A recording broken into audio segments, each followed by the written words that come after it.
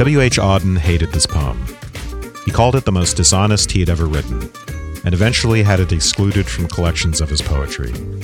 And yet it quickly became one of his most popular poems. And after the attacks of September 11th, it was published in several national newspapers and widely discussed. This might seem to be a strange result, given that the poem is not a call to arms, but an invitation to self-critique. What explains the enduring appeal of Auden's September 1st, 1939? Was he right to repudiate it? These are the questions for today's discussion. This is Wes Alwan. And this is Erin Alanik. And you're listening to Subtext. So before we begin, I just wanted to say that if you're listening to this on the feed for The Partially Examined Life, we won't always be here, and not all episodes of Subtext will appear here. If you're enjoying the show, you can subscribe to us on the podcast app of your choice, either by going to subtextpodcast.com/subscribe or by searching for us within the app itself.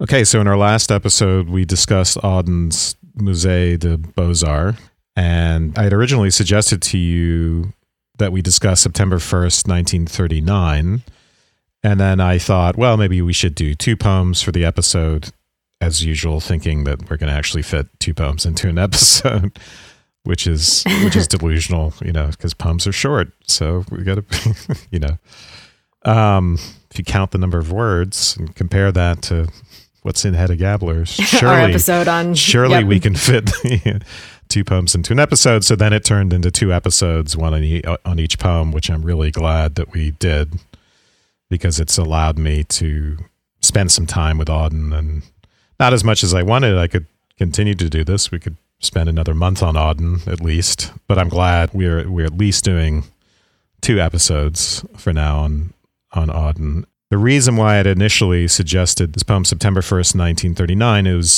was my introduction to Auden after, it's a poem that's circulated widely after 9/11. I was really taken by it as soon as I saw it. The first stanza, it was immediately gripping to me. And some of that is just because it's evocative, after 9/11, there are things that just resonate that we'll discuss. But, everything from description of skyscrapers to being in New York to the sense of doom and the stench of death in the air, those sorts of things. But also just because it begins with a kind of sense of disgust and political urgency that, in my experience, you don't often see in a good poem. I think there's a sort of tension between the political stance and poetry, and it's one of the reasons I think that Auden ended up hating this poem and having his editor excluded from collections and calling it rubbish and things like that.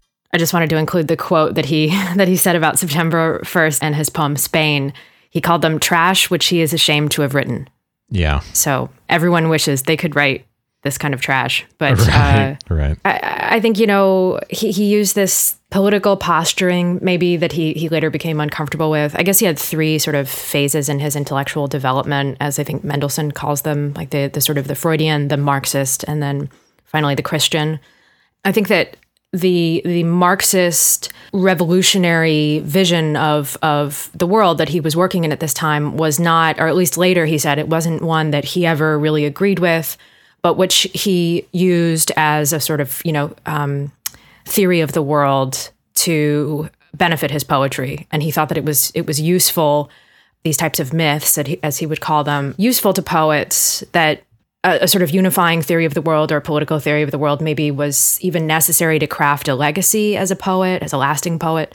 And so I think that kind of later, soured for him, or he realized how false that stance was. And so anything that sort of grew out of it or was hung on that scaffolding, he later disavowed. But the remarkable thing, I think, about Auden is that he's so humble, that sort of Marxism or that idea of a revolution. I mean, that doesn't really come across here, because he's not really peddling anything except for dissatisfaction and then a kind of historical background through which to view the kind of the present moment. But he's implicating himself, I think, as much as anyone else.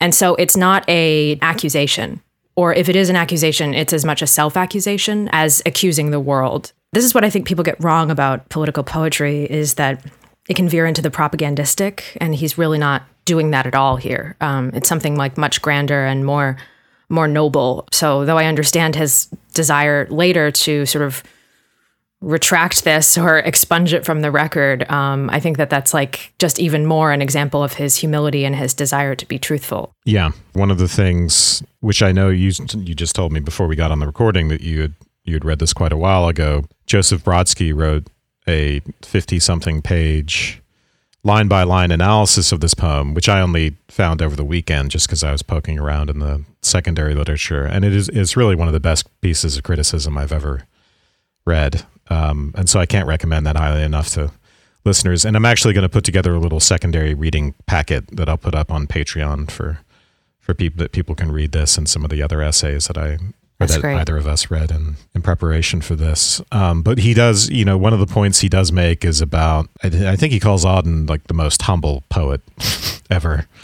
It's a sort of grandiose claim on behalf of Auden's humility. And, part of that, as you just mentioned, is there's that element of self-accusation. So the disgust that begins the poem, I think it would be hard to get away with that strong a political sentiment if it were just directed towards whatever political opponents you've imagined or conjured up. I mean, so whether it's Hitler or capitalism or whatever you want to call it, there's an element of disgust for humanity in general, in a sense that we're all culpable in some sense, which is an interest. It's a strange thing to be immediately so resonant after 9/11, where there was a temptation to feel militaristic and to want to go to war, which of course is the thing that won out. But I think there's a significant undercurrent of the desire to avoid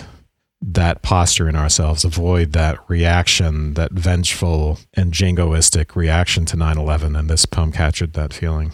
Oh, and I did want to read one more. We talked about Auden hating the poem.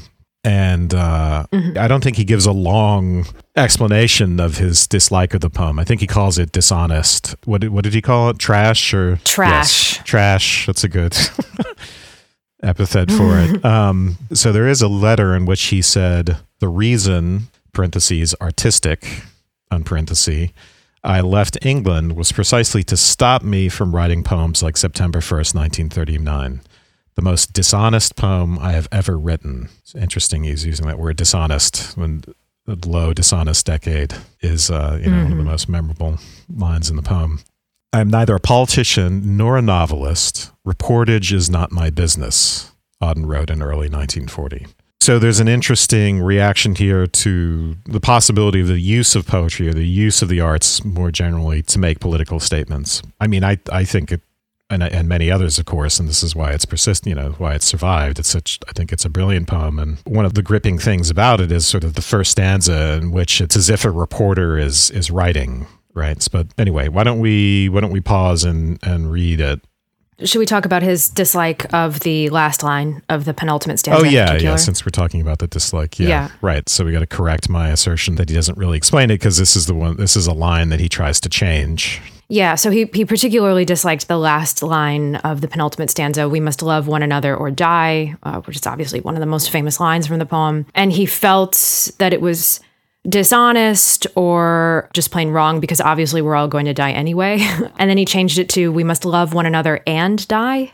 But I guess that wasn't enough of a change to satisfy him, and then he just completely excised the poem from his collected. But so that was, I think, the official reason that he gave, which seems like not a very good reason, I guess. And I think that in the Brodsky essay, one of the things I really remember from that was that he said that the meaning of the line is actually, "We must love one another or kill." Right. I think that's the way he puts it. He does say that, yeah. And that the last stanza is kind of a rebuke of that sentiment anyway. He keeps going to these high points, of pitch, and then kind of like reeling it back in a little bit, and then sort of casting his line out far again, and then sort of reeling it back in. And so since it's the last line of the penultimate stanza, it's not as if it were the last line of the poem. So in the last stanza, he kind of reels it back in a little bit. And so there's a sort of apologia for it, like built into the poem, but still it wasn't enough for him. And that was anyway the official reason that he gave for being dissatisfied with it in public, I guess. Yeah. Maybe it's because it sounds too sentimental to him. The idea that we're going to die anyway doesn't really make sense, right? I mean, the question is when we die and how we die, right? And I think Brodsky's idea about killing, of course, is precisely the point.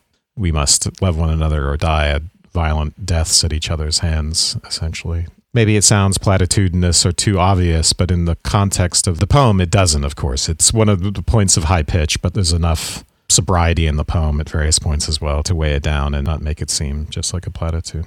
All right. You want to read it?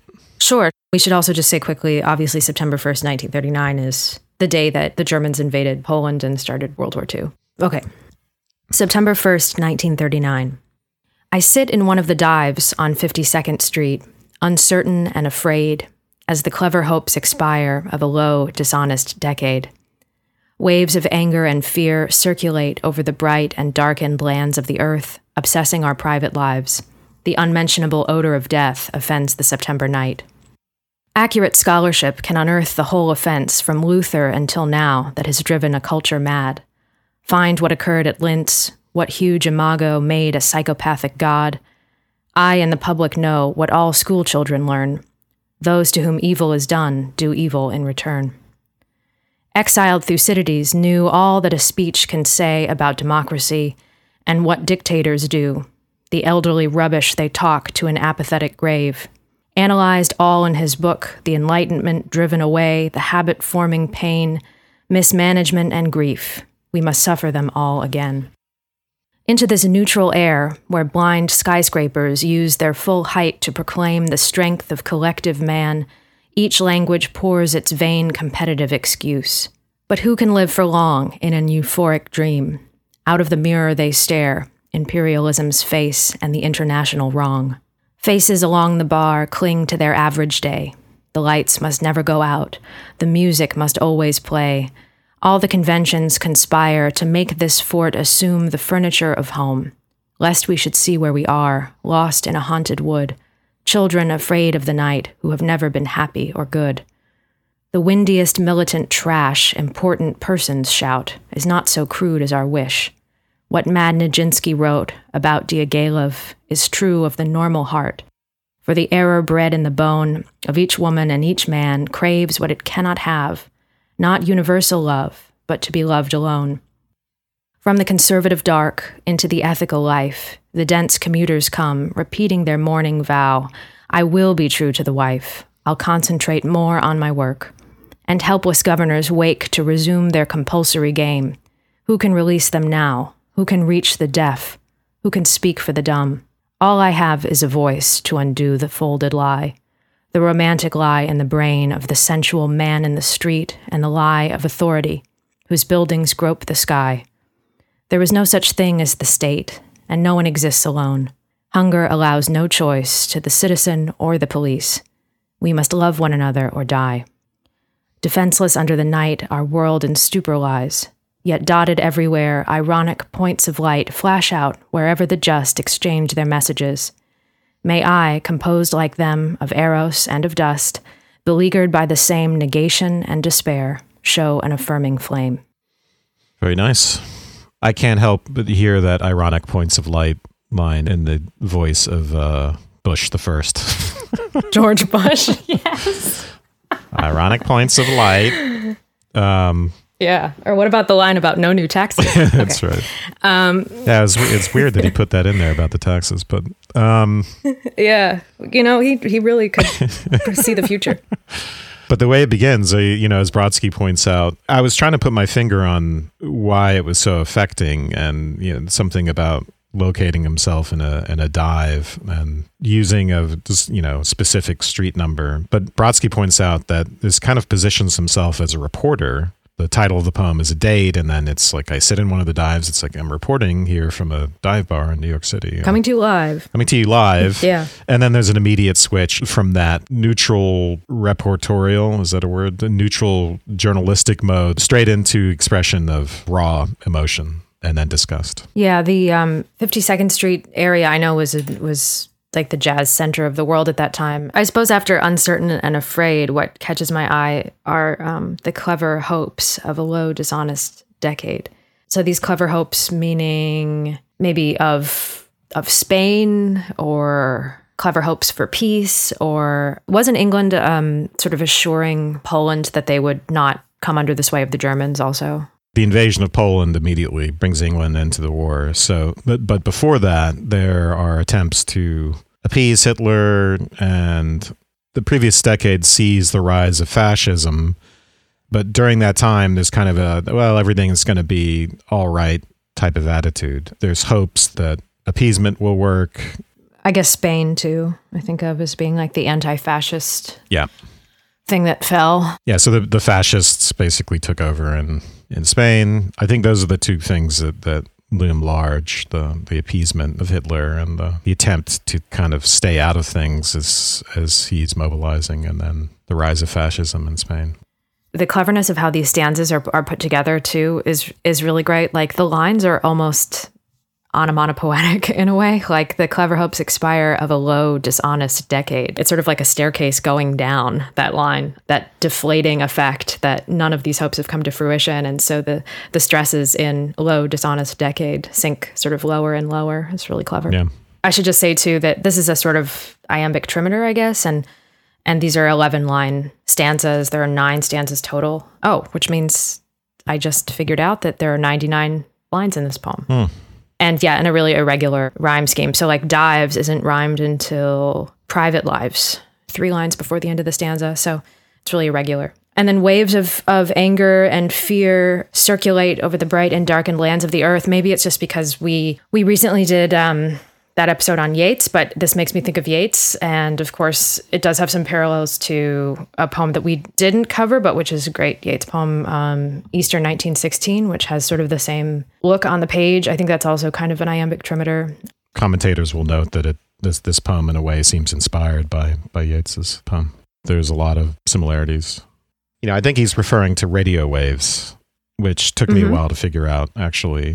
Part of what's going on here is these anger and fear are obsessing our private lives. So I think there's something important here about the fact that the use of technology here to sort of invade us, I think there's a really important balance that Auden strikes throughout this whole poem between sort of like the public mode and the private mode.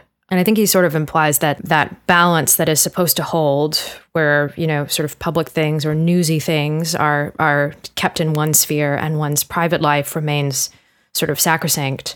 Those wires have been crossed. I think, Wes, you're getting at this, that this seems very current. Yes, like exactly. The idea is that maybe our private thoughts shouldn't be upset by these big public pieces of news, especially when, he's writing safely sort of from America. He has just left England and now they're in a war, and he's certainly upset about it, but he's also lucky to be at some remove from England. And so the idea that we are so affected by things that are happening far away from us, it's just obviously gets more and more true as the 20th century goes on and we're all living in a global society. Yeah. I had this in my notes about, it's kind of a complaint that we hear over and over again. Now the complaint is about fake news and social media and the web and all that stuff, but there are different iterations of the same sort of complaint. I mean, even Thoreau and Walden, right, complains about the telegram and the way news has invaded people's private lives. And I'm sure somewhere in Pompeii, they've found graffiti complaining about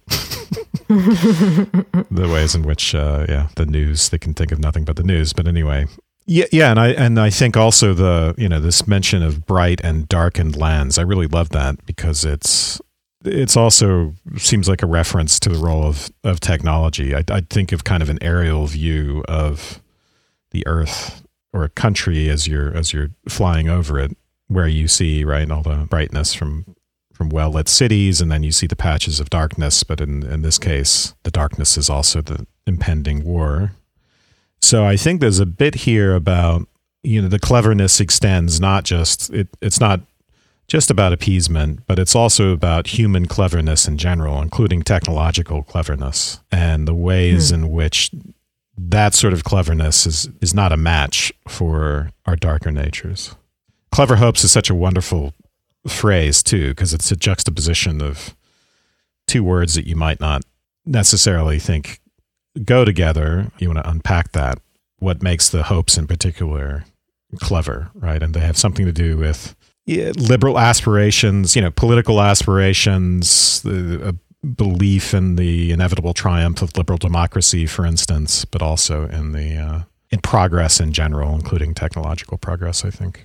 And skyscrapers, the things that are surrounding him in New York. Right.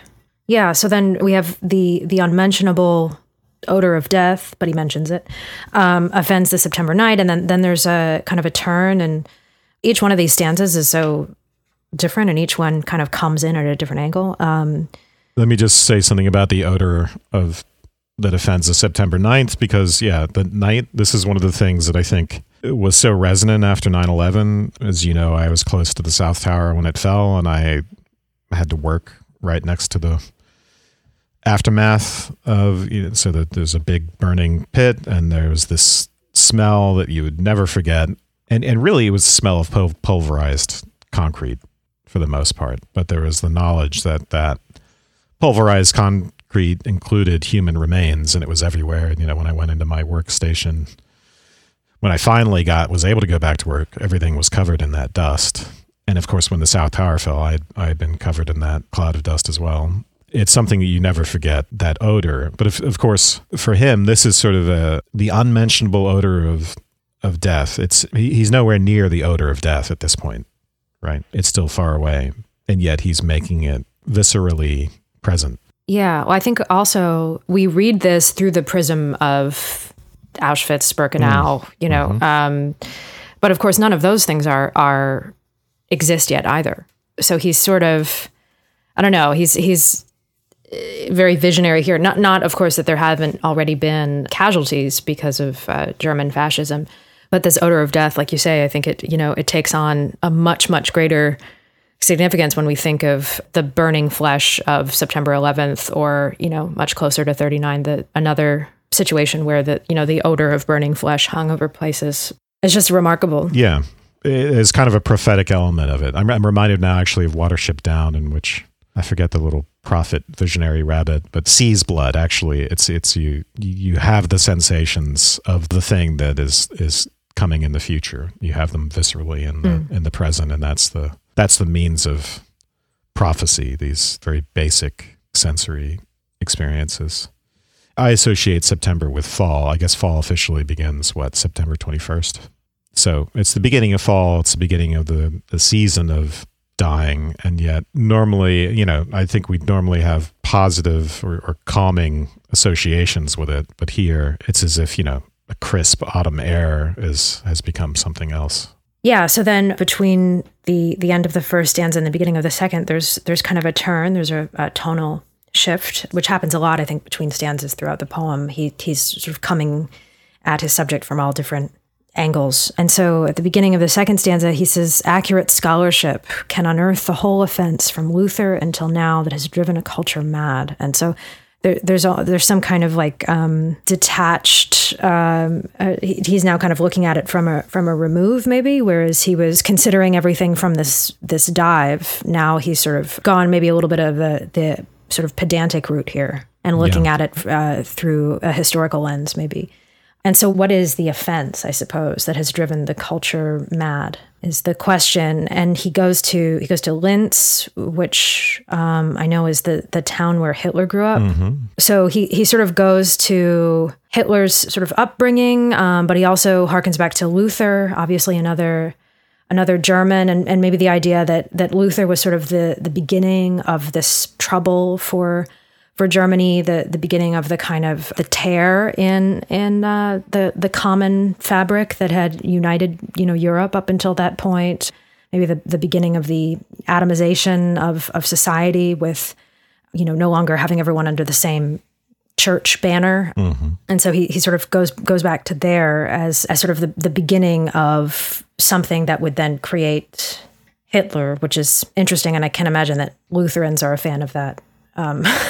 He's rejecting these sorts of explanations as, he's dismissing them as, he's scoffing at them, right? So we can give these historical explanations. We can give these causal explanations of what led up to this point. We can psychoanalyze Hitler and what huge imago made a psychopathic god. An imago is an idealized image of a parent. But it's actually very simple, he says. You can give those explanations if you want, but the truth is actually very simple. It's something that you don't need to be a scholar to know. You'd know it if you're a child, which is that those to whom evil is done do evil in return, which seems to be a reference to the Versailles Treaty and to what a horrible circumstance Germany had been in after World War I, which Auden had actually experienced firsthand. He had been in Berlin for a while in the 30s. For people who might be initially enamored by the poem, when they figure out what it's about, when it seems to be self-blaming and it's not just about the condemnation of Hitler and certain types of people or fascism or whatever, it's a condemnation of our own impulses, human impulses more generally. And here, you don't have to search very far, according to him, to understand what's going on. You just look at the desire for revenge, or in Germany's case, humiliation, and the desire to regain status or something like that. Of course, I think after the whole course of the war, he might have had a different opinion, right? Hitler becomes, and the atrocities of the Nazis become harder and harder to explain as time goes on, because they become so much more horrific. They're already bad at this point, but they, of course, become horrific and unimaginable, and lots has been written on how human beings could treat each other this way, how the Holocaust could happen. Something I was, by the way, was always fascinated with as a child. My grandfather was a Marine and was in Germany during World War II, but decided, he was actually had some German heritage and decided to stay there with my grandmother after the war, and they lived there and they integrated themselves, were fluent in German. And when they did come back to the States, finally, my grandfather had a lot of books on German history and the history of the Third Reich. And it's something as a kid I became kind of obsessed with as a kind of moral, ethical focal point, as in, how do we explain this and how do we stop it from ever happening again? That seems like the primary political imperative for me, is to prevent the circumstances under which human beings will do this sort of thing to each other. Yeah, I like what he manages to do here, which is to kind of, like you say, to come at it from this historical angle and then go into what I assume is kind of like a Freudian reading of Hitler. Well, it's psychoanalytic in general. You could call it Freudian, but I think the reference to an imago is more of a reference to Jung. Mm-hmm. Yeah, specifically, and Auden was into psychoanalysis, right? And of course, he has a great poem, which is a tribute to Freud. And so he's not condemning psychoanalytic explanation per se, but in this moment of spleen, he's saying, fuck all that. Fuck all these complicated explanations. This is just something a school child can figure out. Should we go to the third stanza? Yeah. Okay. Yeah, so then I think Auden is making a strong parallel between himself and Thucydides at the beginning of the third stanza. I think they're both sort of exiles, though Auden is in a kind of a self-imposed exile. So Thucydides, he wrote about the Peloponnesian War, and he wrote that during the war, he was exiled pretty early on for something that was not his fault. Didn't he not arrive somewhere in time? Yes, he didn't. But it wasn't his fault.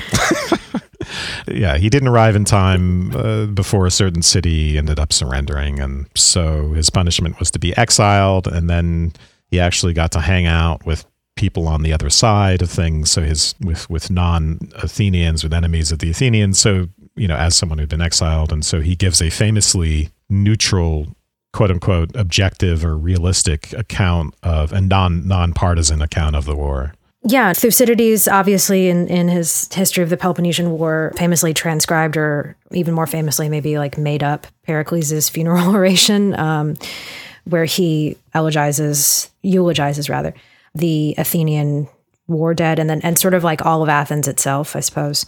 And so, maybe Auden is trying to say this is what he himself is also trying to do with September 1st, and sort of eulogizing the end of an empire in a way.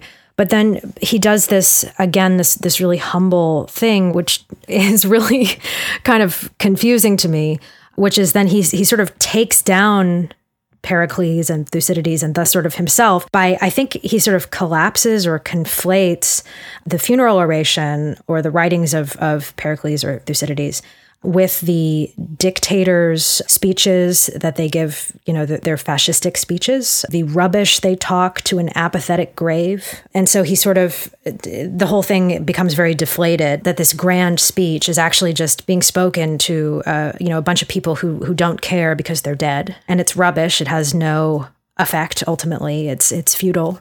Well, yeah. So what Pericles is doing in that speech, and I went in preparation for this, it's been a long, long time since I was like 19 or something, since I had looked at Thucydides, and I had never thought sufficiently about what's going on in Thucydides and specifically what's going on with the Pericles funeral oration. But part of what Pericles is doing right in that speech is first of all, it's kind of a ritual. It's kind of a ritualized thing that they do to give a eulogy to the war dead at a certain point, and the war is not over. So what he's also doing is he's really riling people up to give them the will to continue with the war and to succeed, to be victorious, which he confidently tells them they will be because Athens is such a great place. So he pivots from the beginning and saying, I'm going to deviate here from talking about how great all these warriors are in particular, and I'm going to talk about Athens. So that's one of the famous things he does. And he has a great way of putting it, which is that the reputations of many brave men should not be imperiled by the mouth of a single individual, as if he can't really do justice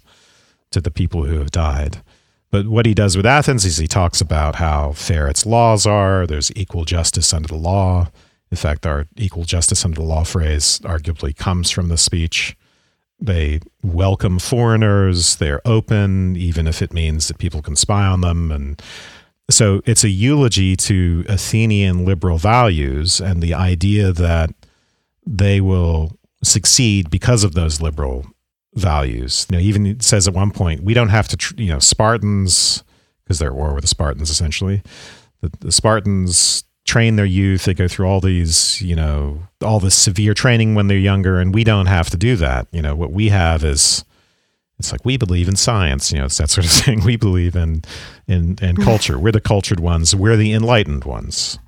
And a lot of the upshot of Thucydides' book is how all of that doesn't matter, right? All of the sophistication of the Athenians doesn't end up mattering, all their planning. And they do some brutal things, by the way. They commit some terrible war crimes, essentially, despite their conception of themselves as being enlightened and just and merciful and so on. It all comes to, a bad end for the Athenians. They lose the war. And Athens, kind of briefly regains its glory again after a period, but it never really will have its empire again. So, when he says all that speech can say about democracy, it's in part, Pericles is eulogizing democracy. He's praising democracy, and he's using it to rile people up for the cause of war.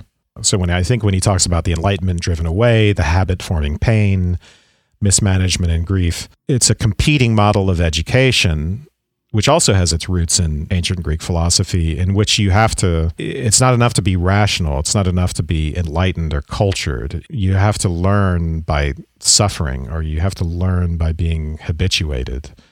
And that means, unfortunately, that there's no easy transmission of learning from one generation to another because it has to be directly experienced. So, it suggests that we're not as capable of learning from history as we might have thought as well. Yeah, so it's kind of brilliant invocation of Thucydides to say that, and I think he's reacting to probably some of the jingoistic, as people are getting riled up for war, he's probably what's going on is you're hearing a lot about how Europe is now going to defend democracy against the Hun, right? So all the talk of democracy and liberal values is going to be turned, as it was for Pericles, to the purpose of getting people ready for war. I sort of disagreed a little bit with what you said about the Enlightenment.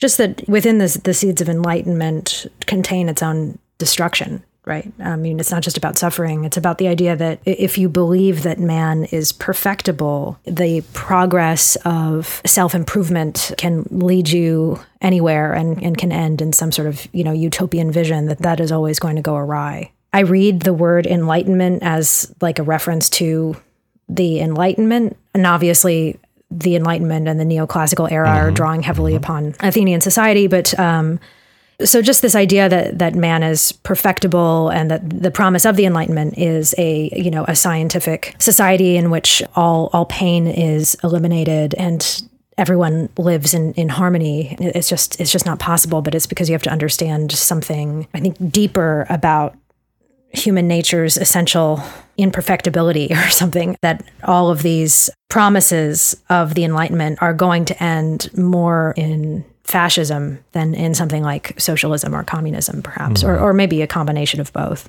Yeah, I think that's right. That's very good.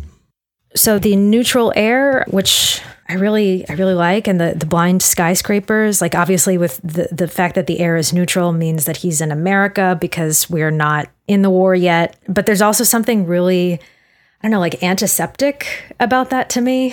Something about that neutral air and the blind skyscrapers that make me think of like needles or something. And maybe the skyscrapers are blind because they're like needles with no eye or something. So they're sort of poking into the neutral air, and they proclaim the strength of collective man. So I read this maybe as America is not immune to this potential downfall of Enlightenment era thinking. I mean, that's what allowed America to exist, is this, it's an Enlightenment exercise, I guess you could say, or an Enlightenment idea.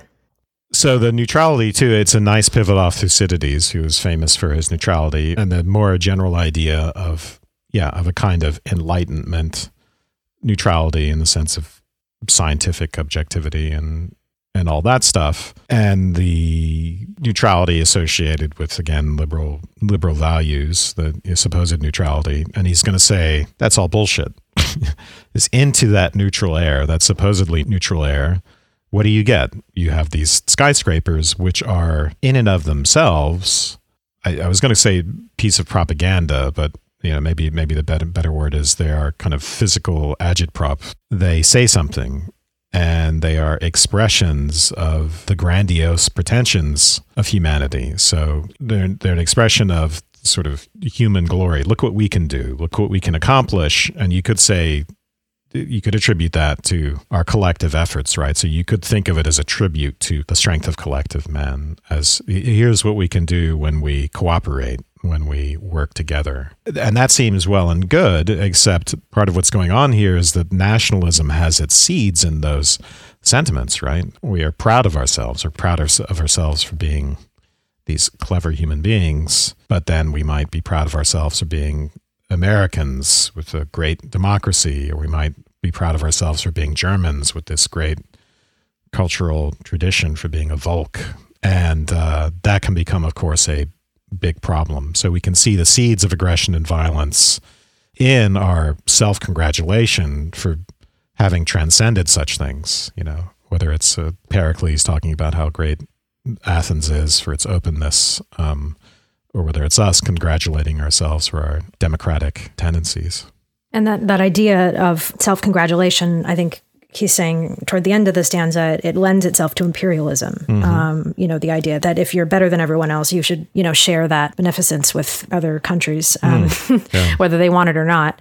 And too, with the mirror, I think, he can't, Auden is humble, of course, and you can't use the word imperialism and be an English person and not have that go both ways. I think he's talking about America here, but I think that, he's also talking about English culture, at least up until World War I, at which point they were significantly weakened. But the idea that maybe these images that we've constructed of the face of imperialism, the mirror maybe sits in the Atlantic, and America is a true child of England in that way. In addition to, obviously, the idea of the Austro-Hungarian Empire and German imperialism. So we're all sort of guilty of this. All the major players here, I think, are guilty of the same kind of sin. Yeah, I think each language pours its vain competitive excuse. But what do you make of that specifically? That's a hard one. What is the competitive excuse? I take it as some sort of reference to capitalistic competition, maybe, or the competitive spirit involved in business.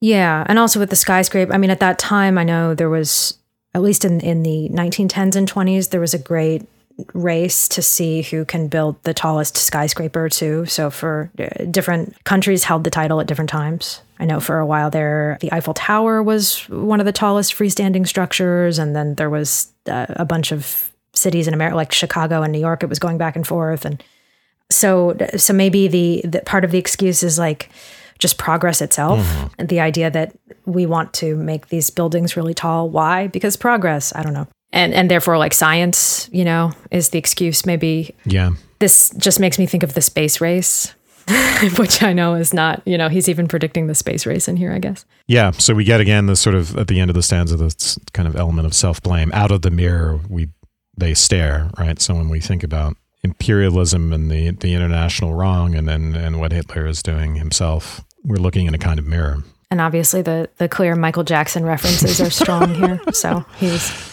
Of course. He's a prophet in many ways, yeah. So Aaron, let's pause for a moment to talk about the sponsor for this episode, Amazon Pharmacy.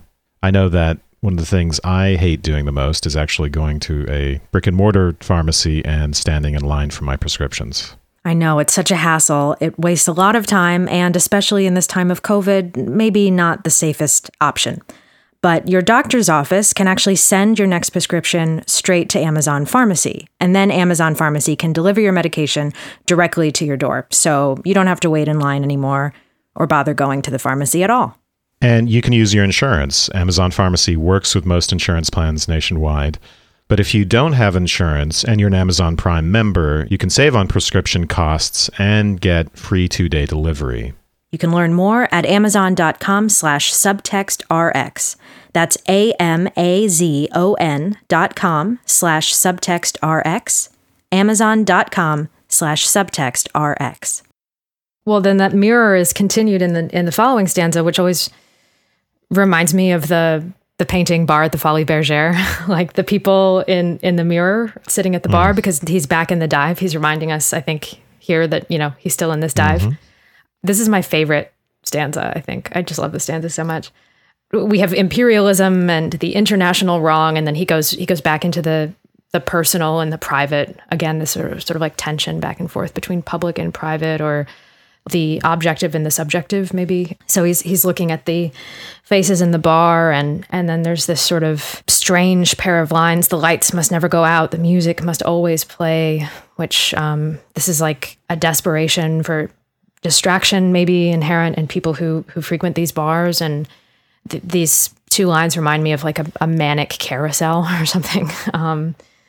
The desire to make the bar like home is really interesting, to sort of... Well, in particular, to make a fort into the furniture of home. Right. But that the bar is itself a fort, I think. Yeah. Yeah. So there's a sort of conflation of like military implication of the bar, but then also like the public place of the bar becoming the place maybe that you avoid home with, but then you also have to sort of delude yourself into thinking that it is home, and to become comfortable in it. It has to assume some of the furniture of home.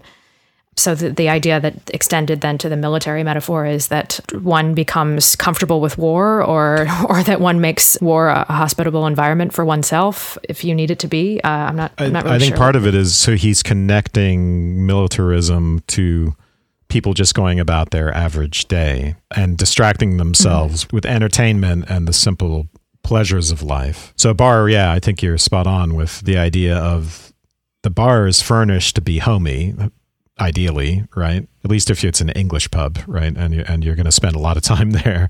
And it's sort of this is an American place though. So I forgot about that. So I don't know if a dive bar is going to be all that homey, but anyway, so it's a home away from home, I think, at the very least, or that's its self-conception. But to call it a fort, wow, that's pretty amazing, right? The idea is that it's actually, in some kind of symbolic way, what people are doing there is they're being soldiers. Maybe it's soldiers in their daily life, right? They're going to work, they're doing what they're supposed to do, they're obeying rules, they're in a sort of routine.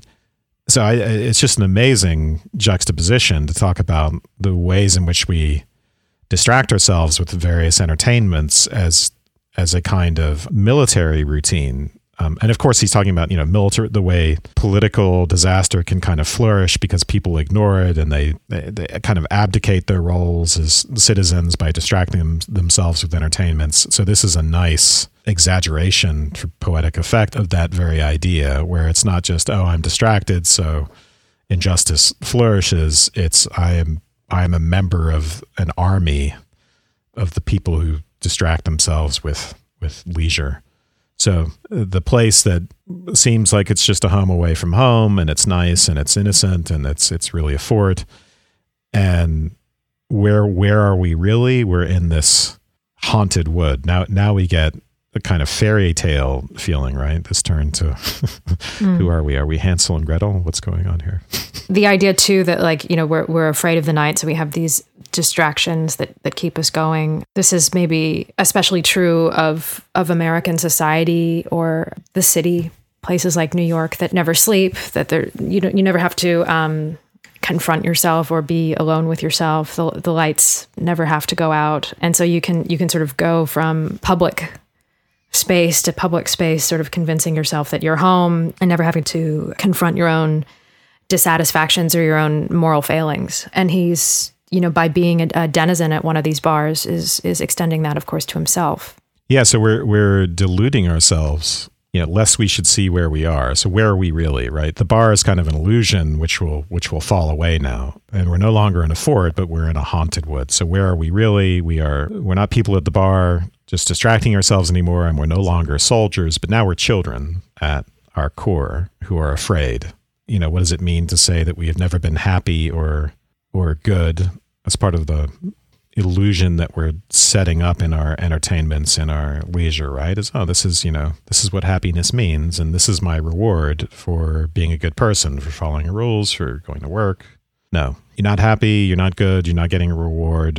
At bottom, you are someone who's afraid, trying to distract yourself from that fear, and still very, very childlike. So I love that. I love the twists and turns of the stanza. Yeah, and then the next stanza is one of my least favorite. Is it because there's a hard to pronounce name in it? Because that's my reason. No, it's just it gets a little thorny, I think. I also don't like windiest militant trash. I don't like that very much. Mostly because it reminds me of Auden's own opinion of this poem. Brodsky says he kind of makes a turn back to English, more British diction here. And it's because there's kind of a tension between the Britishness and Americanness in this poem, American diction and British diction. And this is a turn back to less plain, more snobby language in a way. I like the lest we should see where we are. I think that's a little bit Englishy. But the militant trash, important person's shout is not so crude as our wish. Okay, so the worst things that people shout is not as bad as we are, our own wishes, which is what Mad Nijinsky wrote about Diaghilev. There's actually, I think, a direct quote from Nijinsky's diary in this stanza, not universal love, but to be loved alone. I think that's the part that's quoted, just those two lines. So Diaghilev was the founder of the Ballet Russe and was the lover of Nijinsky, who was his star dancer for many years. And Nijinsky was probably the greatest ballet dancer of all time, along with Anna Pavlova. And so Nijinsky and Diaghilev were lovers, and then Nijinsky went sort of like increasingly insane. And one of the ways in which he sort of went insane was Diaghilev, fired him essentially, right? Yeah, as a result of Nijinsky's growing erratic behavior. Okay. And also there was a lot of ill will between them with Nijinsky's marriage, and they had a very messed up sort of relationship. But yeah, so Diaghilev was like this impresario basically, and nurtured a lot of ballet talent as founder of the Ballet Russe. And in his diary, I think he was sort of analyzing a couple of famous figures at the time. I think one of them was Woodrow Wilson, and he was saying he was comparing these people to Diaghilev sort of unflatteringly, and saying something like, what we need is universal love, but what Diaghilev wants is just like one person's particular love. So he's sort of casting Diaghilev, I think, if I'm remembering this correctly, in a sort of a selfish light, and that what we should want is the sort of universal love that unites all people. But what most of us want is just for us to be loved, for people to love us selfishly, and not for that give and take or that communality of a kind of a Christian all-encompassing love.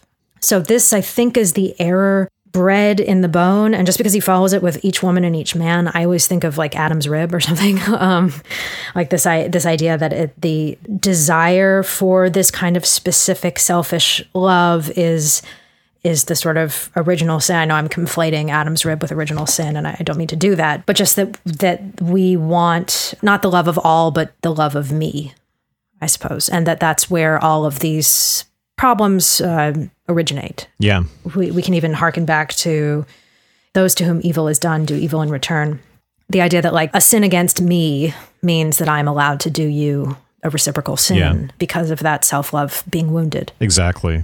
I think self-love is a really good way of putting this, right? It's not what he explicitly says, but this is about our narcissism. And the word love is kind of polyvalent in the sense that the wanting to be loved alone can include just wanting to be admired alone. And that in a way is kind of the narcissistic position, is to not want to be in that vulnerable situation of depending on others and having to give, having to love and risk loss and risk rejection, but to just be invulnerable and to receive and not to give. And so where the receiving of love lends itself to a sense of self-inflation, sense of self-importance, but also it kind of feeds into the concept of status, which is really important to the concept of nationalism, right? So when people want to take vengeance and they want to do evil to those who have done them evil, what is that about, right? How can that possibly be satisfying to us? What does vengeance do for us? And what it does is it restores our self-concept. So being harmed, it's more than about the pain caused us. It's about humiliation. It's about the damage it does to our self-image, to our own self-love, and the desire is to restore that through some kind of infliction of pain, which becomes a kind of proof, right? Look what I can do. I'm not the weak, humiliated being that you thought I was, or that you tried to make me into. I'm actually powerful and important. This idea of wanting to be loved alone is extremely important in the kinds of self-aggrandizement at a national level or at a cultural level that he's talked about earlier in the poem, including the self-aggrandizement associated with being enlightened or being a liberal democracy and so on.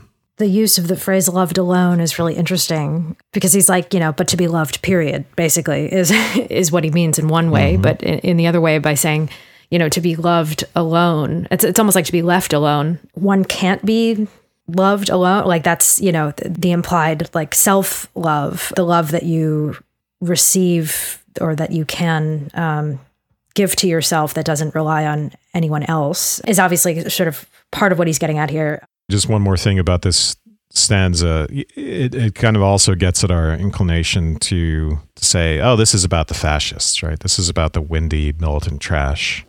So fuck the fascists, let's get rid of the fascists, and this is something you hear in our political discourse all the time. And there's never that reflection on the fact that this is a universal problem, right? We'd be accused, and Auden would be accused here of both sidesism or false equivalence, which is fine by me, by the way. I'm accused of it all the time, and I'm fine with that because I think it's true. I think there's a precise moral equivalence between partisans on each side. And we're called, again, to cast judgment on ourselves and not just cast judgment on others. And part of the problem, part of what leads to war, is that inability to cast judgment on ourselves.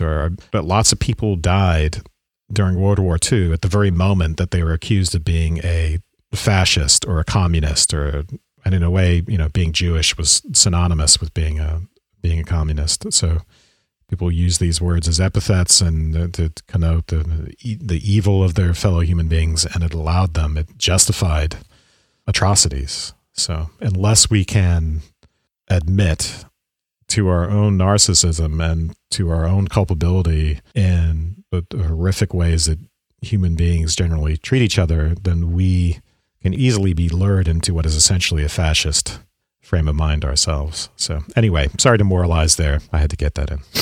Yeah. So then in the following stanza, he moves from the conservative dark into the ethical, I always want to read that as life. He's describing like commuters on a subway maybe who are sort of imploring themselves or sort of like rehearsing their little axioms to try and get them through a day without cheating on someone or being a good trying to be a good person. Yeah. Which we talked about in the bar stanza but a little bit too, so it ties in, but go ahead. Right. Yeah. And so, I mean, what do you make of that conservative dark though? That's really interesting. Is conservatism the place where these things aren't really tried out, or, where there's no, the light of like a practical use doesn't shine on conservatism? In practice, everyone is embroiled in something that by its own nature can't be conservative, maybe? Part of what's interesting here is we might expect from the conservative dark into the ethical light, right? But light is changed to life. And conservative, I'm not sure. When I look at that word, I often think of Freud, because Freud used it. And I know Auden is reading a lot of, I think he read practically all of Freud and was very into that. And for Freud, there's a conservative element to the instincts that he associates with death drive. But this is essentially to say there's some sort of part of us which is inertial, which will just try to, and ironically, it's despite being called, death drive, it's associated with what Freud calls the ego instincts and the desire to preserve ourselves and the desire just to keep things going as they are because it's comfortable and it is what it is. And you can associate that with political conservatism, right? The desire to preserve tradition and do things purely because it's what's been done before.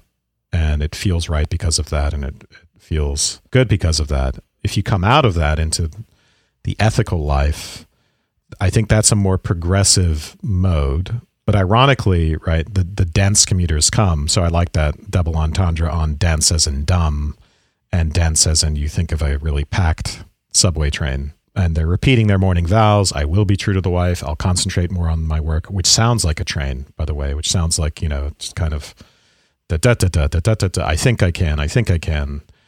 Strangely enough, reflects that inertial conservatism, which it supposedly is trying to escape, right? So the ethical life brings us out of ourselves. It brings us out of that narcissism with which he's just ended the previous stanza, which one could argue that's the conservative thing, our narcissism.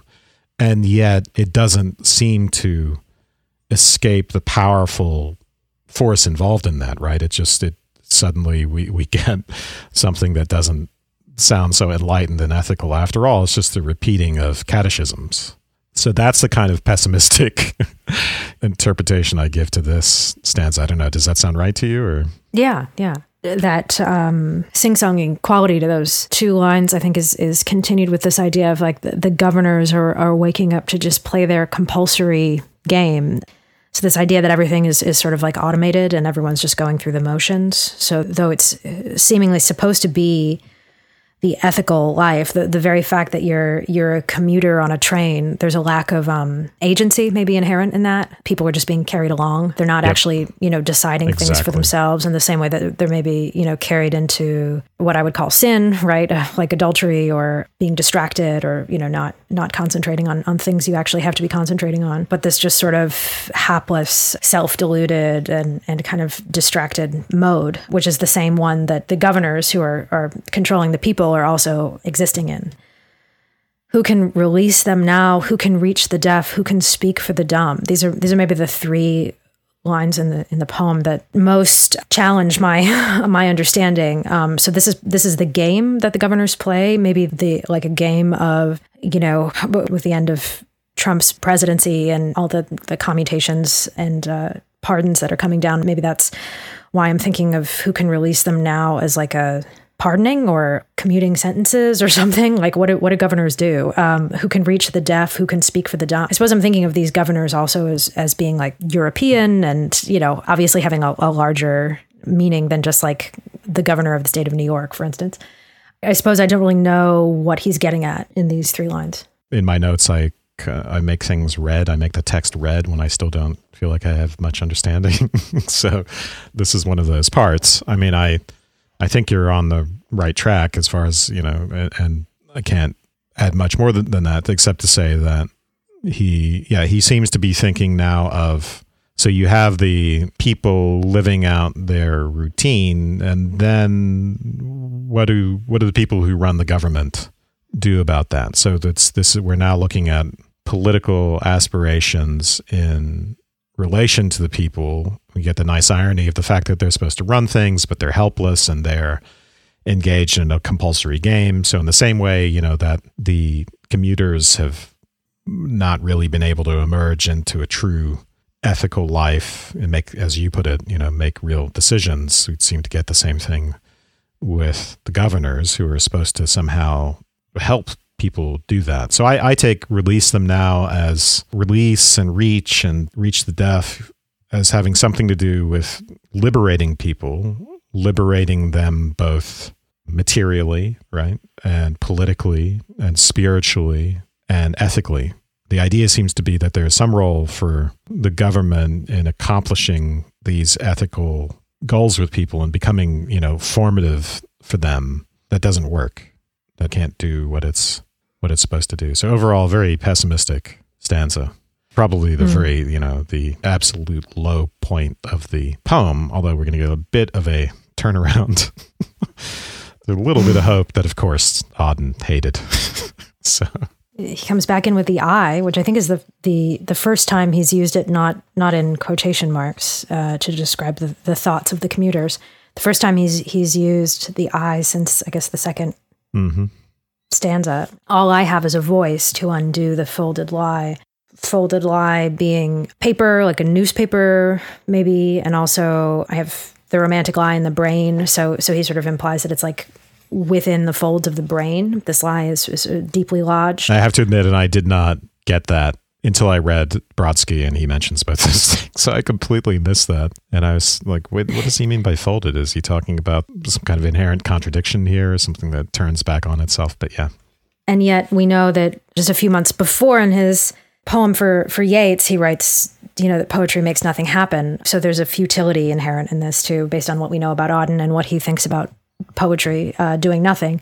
So he just has his voice, the romantic lie in the brain of the sensual man in the street, the lie of authority.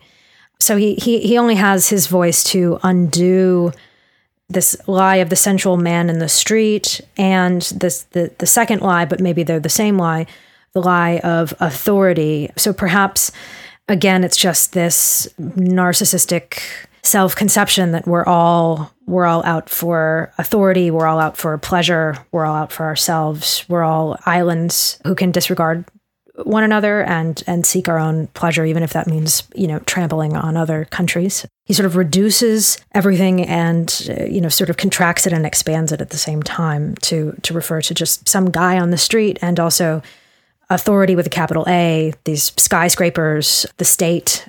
So there's an interesting synthesis in this stanza of a lot of what's gone on previously in the poem, right? We are revisiting the skyscrapers now, and it's become even more sinister. They grope the sky, and they represent the lie of authority.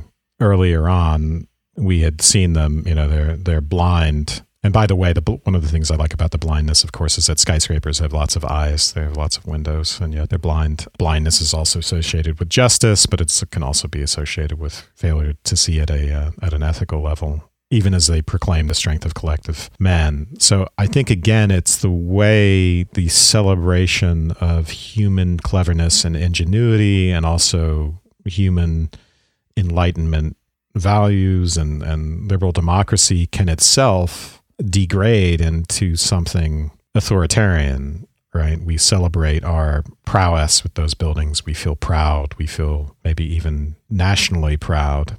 And so I think that's the romantic lie has something to do with that pride in, romanticism and nationalism they have some relation to each other, at least for some critics, including Nietzsche, the idea of national glory. So we've seen that, this idea of a sensual man in the street. We've seen that before with the people in the bar distracting themselves with their entertainments and their pleasures.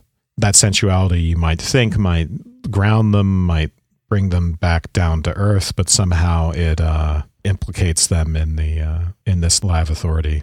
Perhaps because that's, in part because they are surrounded by these concrete visual symbols of such things.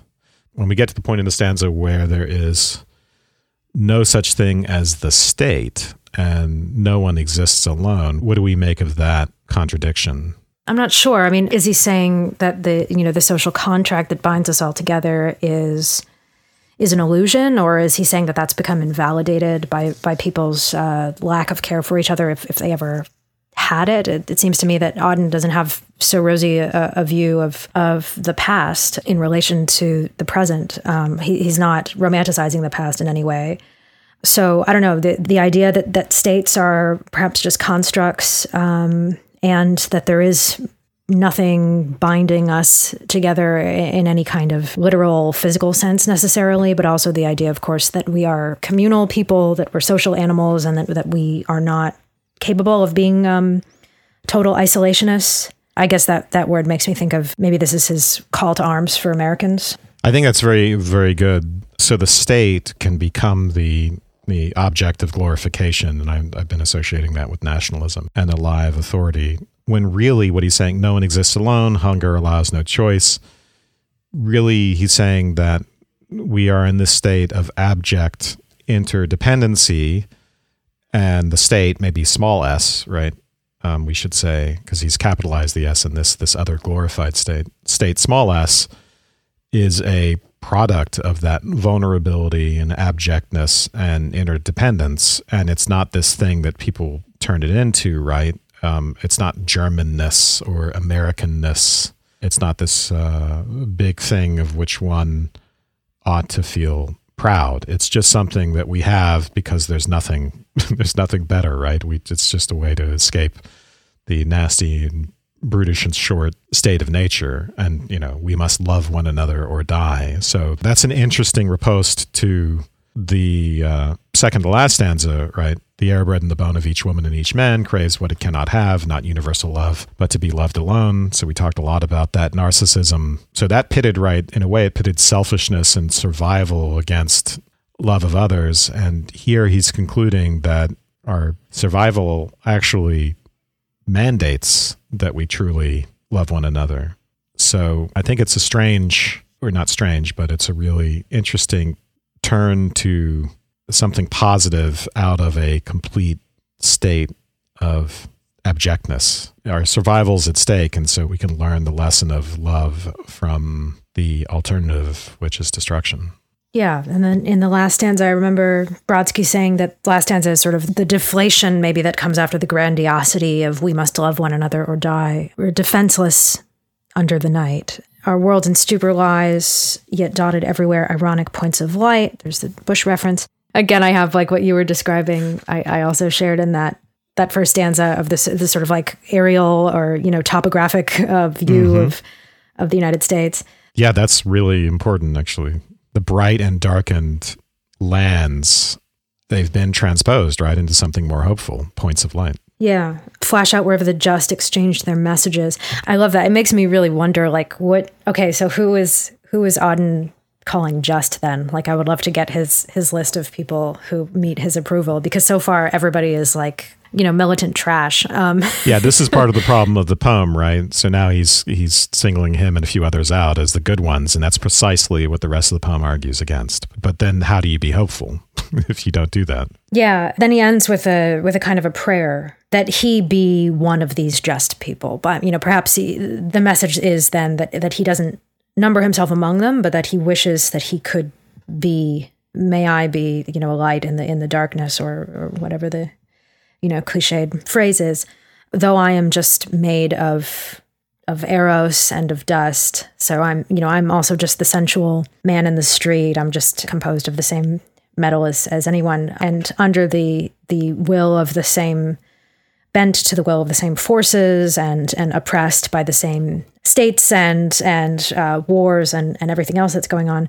May I flash out and be this point of light. And that's, the most he does is pray that he can aspire to that. I think in the end, he stays humble. Yeah, I do. I totally agree with you. I think that his own worries about the poem are not as founded as he thinks they are.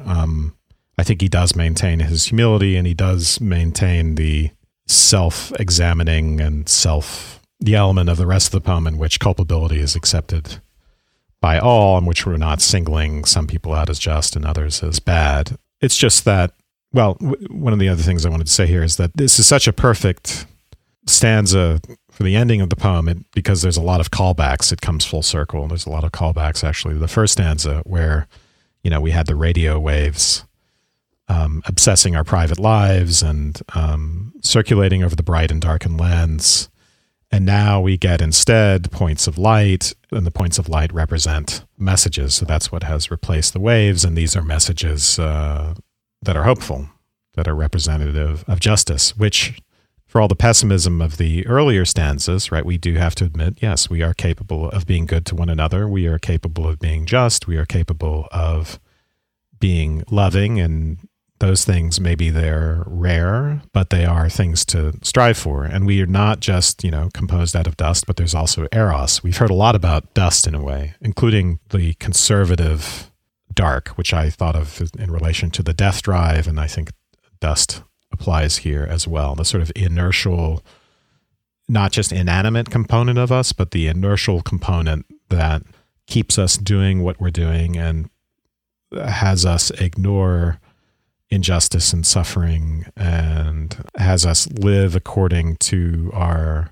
pleasures and our sensuality, as opposed to living according to higher aspirations, and then gets us confused about when we do think we're reaching for something higher, it's status oriented, or it has something to do with the lie of authority, or it seems to be about love, but it's about pride. It's about our own narcissism. And that's a big problem, right, with the erotic and with love. It's hard to distinguish those two things. When are we genuinely in a loving state, and when are we simply loving others as extensions of ourselves? So this invocation of eros, capital E, it's a counterpoint, right, to the state, capital S, which is sort of the political manifestation of our narcissism. And I suggest the state, not capital S, which requires us to love each other and be just to each other and be good to each other because of our interdependence, is the proper way of thinking about things. And I think that state, non-capitalized S, we might associate truly with eros, capital E. Out of that, we get an affirming flame out of our negation and despair. So there's obviously this interesting dynamic between eros and dust, and between love and narcissism and all of those other counterparts to each other. And the question is how you tip the scales in the direction of eros, and how you get there's two kind of possibilities explored in the poem. One is the way in which our destructiveness can emerge from what seems to be the erotic, and the other is the way in which the truly loving can emerge from our dust-like nature and our negation and despair. So that's the weird dialectic going on, and that's what makes the political so difficult, right? Where we tell ourselves we're opposing fascism, and we're telling ourselves we are defending democracy, and really we're engaging in our own jingoism and nationalism. And the question is, how do we avoid that? And it's difficult. And I think so. What Auden was sensing in his hatred of his own poem, which I think is great, is it's like he's trying to maybe it's too neat and ending, and too cute in a way, too positive in a platitudinous way. But I don't think it is. Well, what's interesting too is that I read, maybe I'm wrong, but I read the final stanza as almost like a call to arms or something. The dots and the messages and the flashing lights are reminding me of like people at a military base, maybe getting messages in and stuff like that. The idea is that we have to fight this. That's the point, too. So though he is down on this kind of nationalism or self-assertion, there is also the need to stop fascism and to assert oneself as a nation insofar as you actually do get out there and condemn things that are wrong, while somehow still acknowledging that you are not perfect. There's a difficult balance, obviously, that needs to be achieved there. The idea of the just and a just war is important here. Standing up for the right things and making those, being active, not just like a commuter on a train. I mean, I suppose one reading of the poem would be, okay, let's give up because there's nothing we can do and there's nothing we can fix. And we're all so evil in and of ourselves, and we're also quick to point fingers that we should just not point fingers at anyone and be sort of incapacitated by our own failures. I don't think he's saying that either. To show an affirming flame, what does that mean? It's got to mean more than just talk, I think. And he knows that as a poet, again, that, poetry makes nothing happen, that something active does need to happen in response to this. Yeah. And one can't just be in this neutral air forever. Yeah, I think you're also getting at what he disliked about the poem, which is this idea that, when in the previous stanza, he says, all I have is a voice to undo the folded lie. He comes to reject the idea that poetry is designed for political persuasion and that it can change people and it can change the world. You were talking about actually doing things, and I think you're right. I mean, I think in a way he thinks this is the wrong place for political advocacy of any kind. And I think the reason he's wrong about that is because of the self-critical tone of the poem and humble tone of the poem. I think if you can pull that off, then you can do something political without just being another rank partisan or someone who's pontificating about the world's injustices in a kind of trite way. And he has a point, in his mind. Poetry and the arts in general, it's a kind of perilous terrain for them when they get into the political. At what point is it just propaganda, for instance, or at what point is it just an expression of one's own nationalism or one's own partisanship or something like that? It's always hard to tell when you're doing that, and so to do that to your art, you do want some sort of neutrality, right? We've talked about this a lot. If you're Shakespeare, you don't want to come in with ethical judgments about your villains. You just want to make them what they are in all their glory. I think that's the problem. All right. Is that it? Yeah. All right. Thank you. Thank you. And thank you to everyone who listened to this episode. I just wanted to say that if you're listening to this on the feed for the Partially Examined Life, you're not yet subscribed. You should subscribe to us directly by searching for us on the podcast app of your choice. And if you like us, a rating or review would help a lot. You can also find us at subtextpodcast.com, where you can subscribe to our email newsletter. To get ad-free episodes and a variety of bonus content, please subscribe at patreon.com/subtext. Bonus content will include our after show, which we're calling Postscript, which consists of an extra 15 minutes of discussion following the regular episode. Sometimes we'll continue talking about the topic for that week. Sometimes we'll discuss what else we've been reading, writing, and thinking about. When the time comes, we'll be responding to listener emails, and sometimes we'll talk a little bit about ourselves. Subscribing will also get you the occasional full bonus show and several prequel episodes that I did with various guests. Send your feedback and episode requests to letters@subtextpodcast.com. You'll also find us on Facebook at Subtext Podcast and on Twitter at Enjoy Subtext. And once again, thank you for listening.